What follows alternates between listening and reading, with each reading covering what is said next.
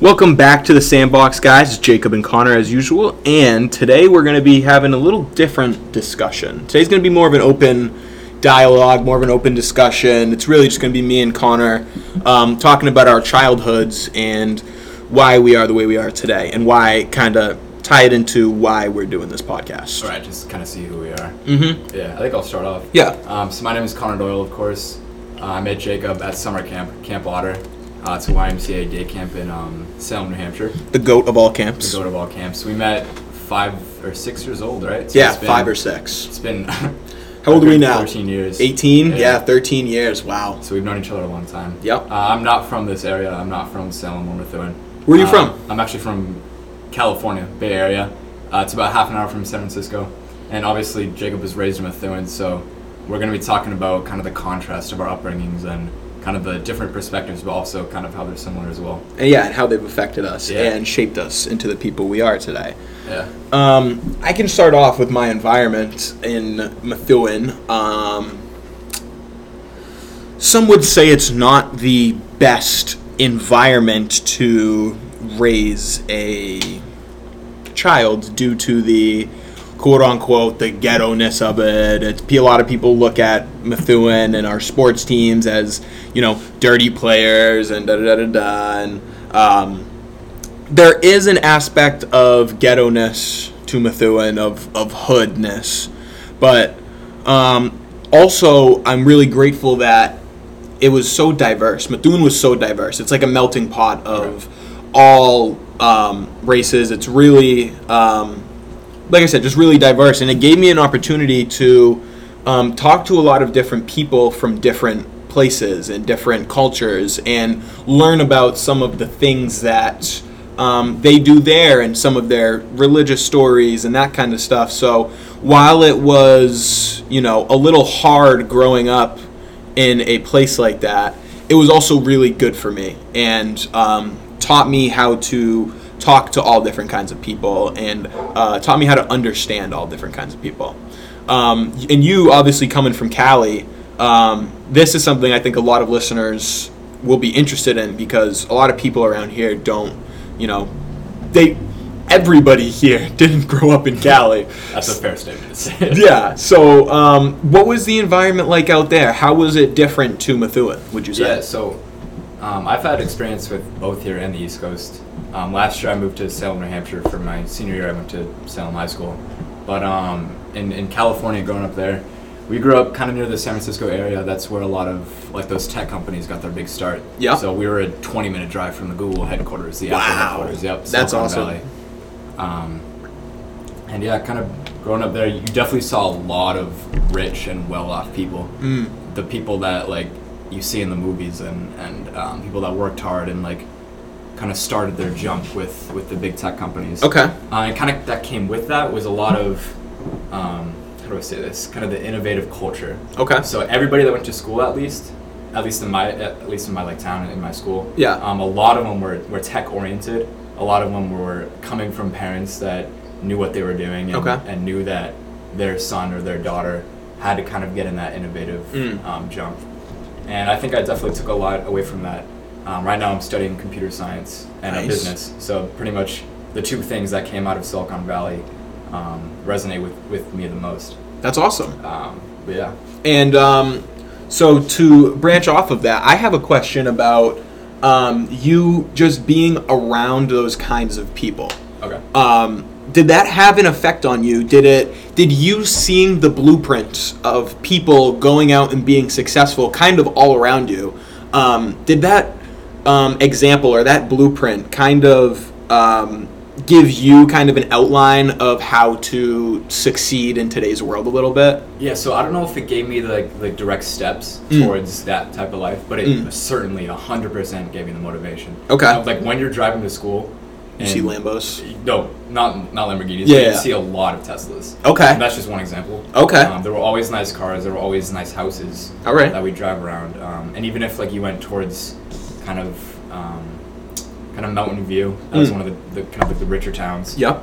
You'd see just like the big houses, and that's where like you really draw your inspiration. Okay. It kind of makes you want to kind of try hard in school because you know that that leads to that life. Exactly. And so the reason I asked that was because I think a big thing in, honestly, I'd say Massachusetts. Massachusetts is a very angry place. Like, there's a reason we're called massholes. Yeah. And I personally, growing up in Methuen, I mean, other than my dad and a couple other people, I didn't really have those people. We as a town didn't really have those people to look to, if you know what I mean. A lot of kids in Methuen look up to gangsters and rappers talking about guns, drugs, sex, and like all that stuff. So it's almost, and I'm going to say that I think it's almost frowned upon in Methuen and around this area to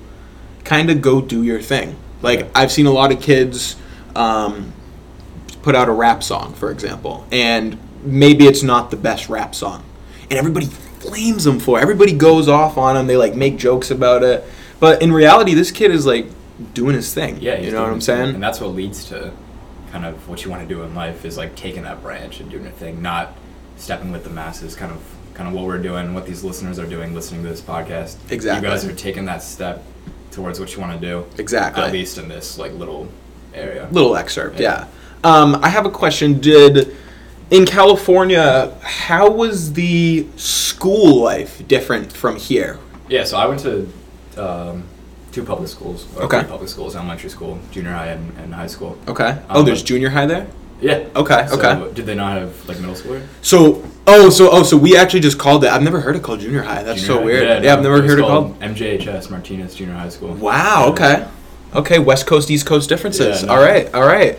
And what were the differences between the schools in here and over there? Yeah. So Salem High. I mean, obviously, like I'll just go in like a layout, just literally a physical difference. The physical difference is that Salem High is one building because it gets down to like 10 degrees here. Yeah. In California, like it probably gets down to like 50 degrees. So if you're looking at it from like a pure layout, kind of a shallow perspective, I was walking around in shorts and a sweatshirt in the middle of December, going from class to class outside. I know that sounds really weird, but that's just what we did.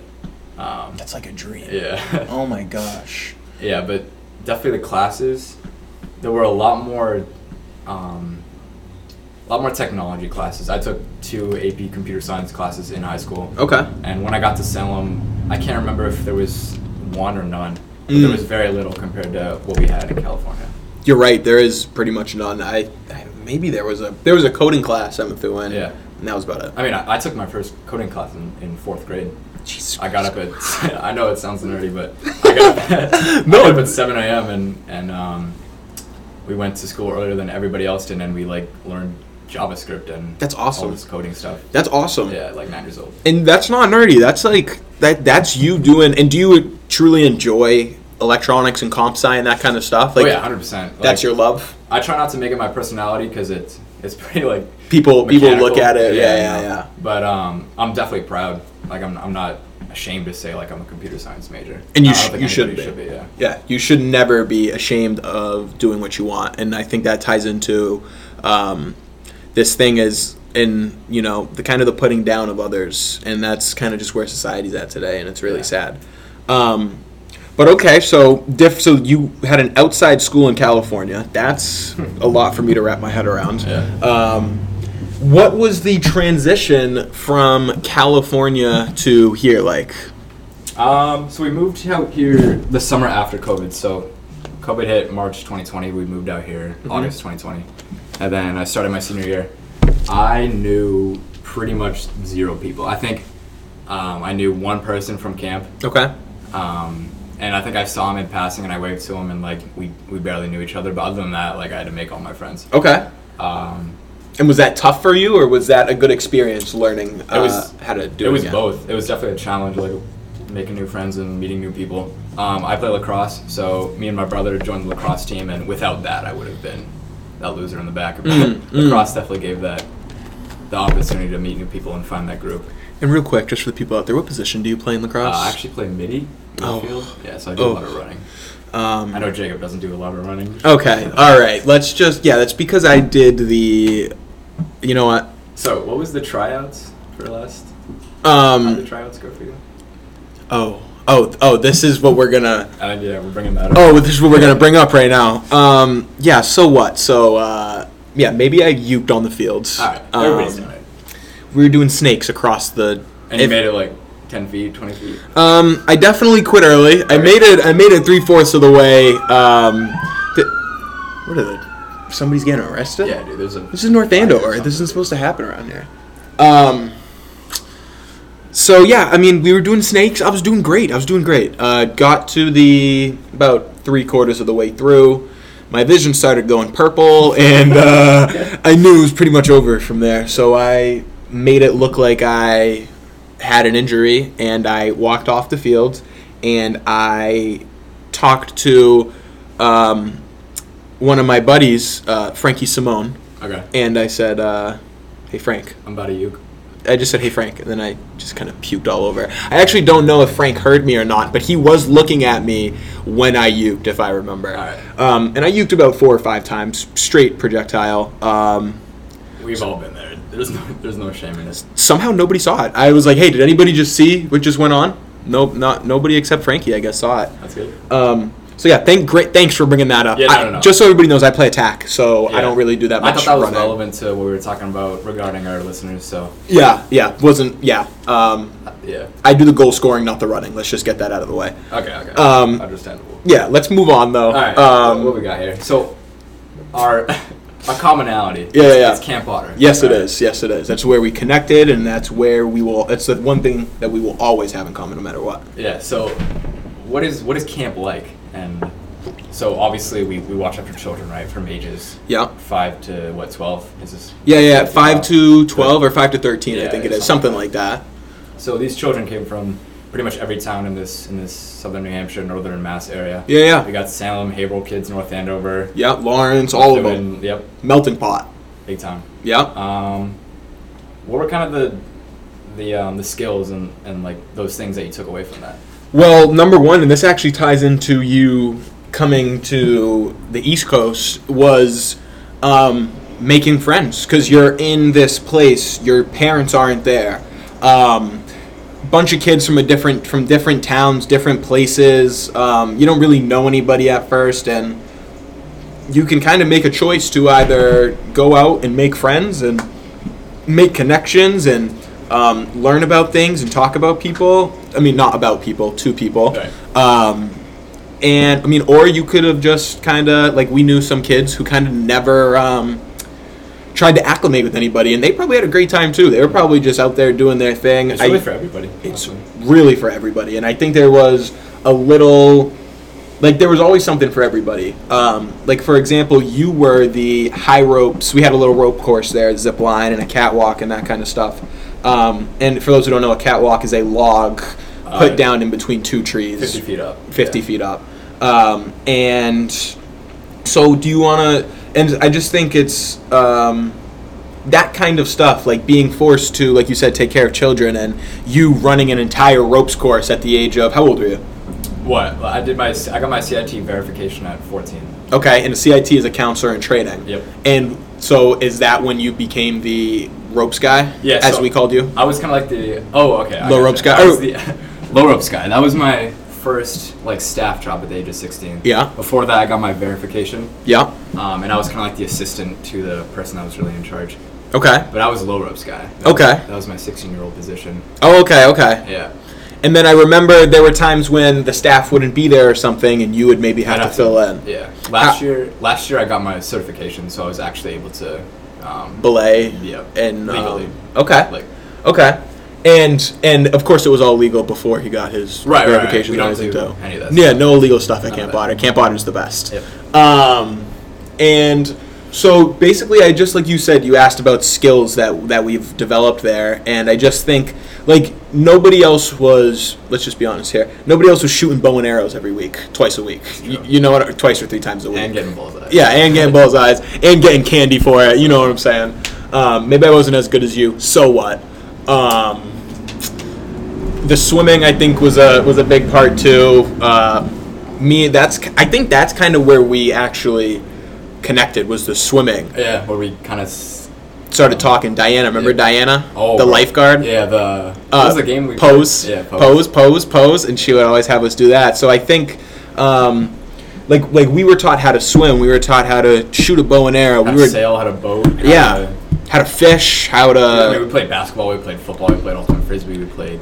How to climb trees and zip lines and build forts and... Fishing and gaga and arts and crafts. And oh my god, gaga ball. Yeah, oh my god. And we were having stick wars and fort wars with the cabin next to us. I remember at least like 2 or 3 forts in my career like landed on top of my head. Oh yeah. Collapsed and like landed on me. Oh yeah, it was dangerous. That's why they discontinued it. I mean, we still did it. Yeah, we did. Yeah, we did. But I think were we the last ones that were? Dude, we were in Mohawk when it got banned. Yeah, so we were at the age of 12 when it got banned. So we were in the second oldest boys' cabin. Yeah, that was just like, I think those kind of skills, like being forced to find your own fun, being forced to do that kind of stuff, has given us the tools that I don't think a lot of other children got. And I would get a lot of flack for going to camp. Like when I'd come back to school. Oh, what, you go to summer camp? Yeah, like I would come back to school, I'd tell all my buddies about like something that happened at summer camp, and they'd be like, oh, what, at Camp Otter? And it was like, I'll take that all day. Keep them coming. Like, I get to go to this awesome camp. I think it's honestly like a whole different world out there. We had a lot of counselors and people that were older than us that were good examples for us. Like, I know we've talked, we all, Kareem, Ashley, Carlos, all the people. We can say their names because those people really helped us, transition from a boy to a young adult. Yeah. You were always very good, but I had a lot of problems with self-control and knowing when to... Where the line was. Yeah, where the line was between funny and disrespectful. And a lot of those counselors saw that, I wasn't a bad kid. I was just looking for attention or something. And one of them, Kareem especially, helped me learn the difference between funny and disrespectful. And I think that's just an example that I give of some of the things that gave us the tools to have a different perspective, I think is what it comes down to.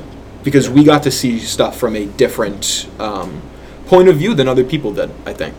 Yeah, I think that's good. I mean, we talked about both our childhoods and camp. Yeah. What do you think? I'm feeling good. I think there is one more thing I want to bring up. Okay. The flying fish.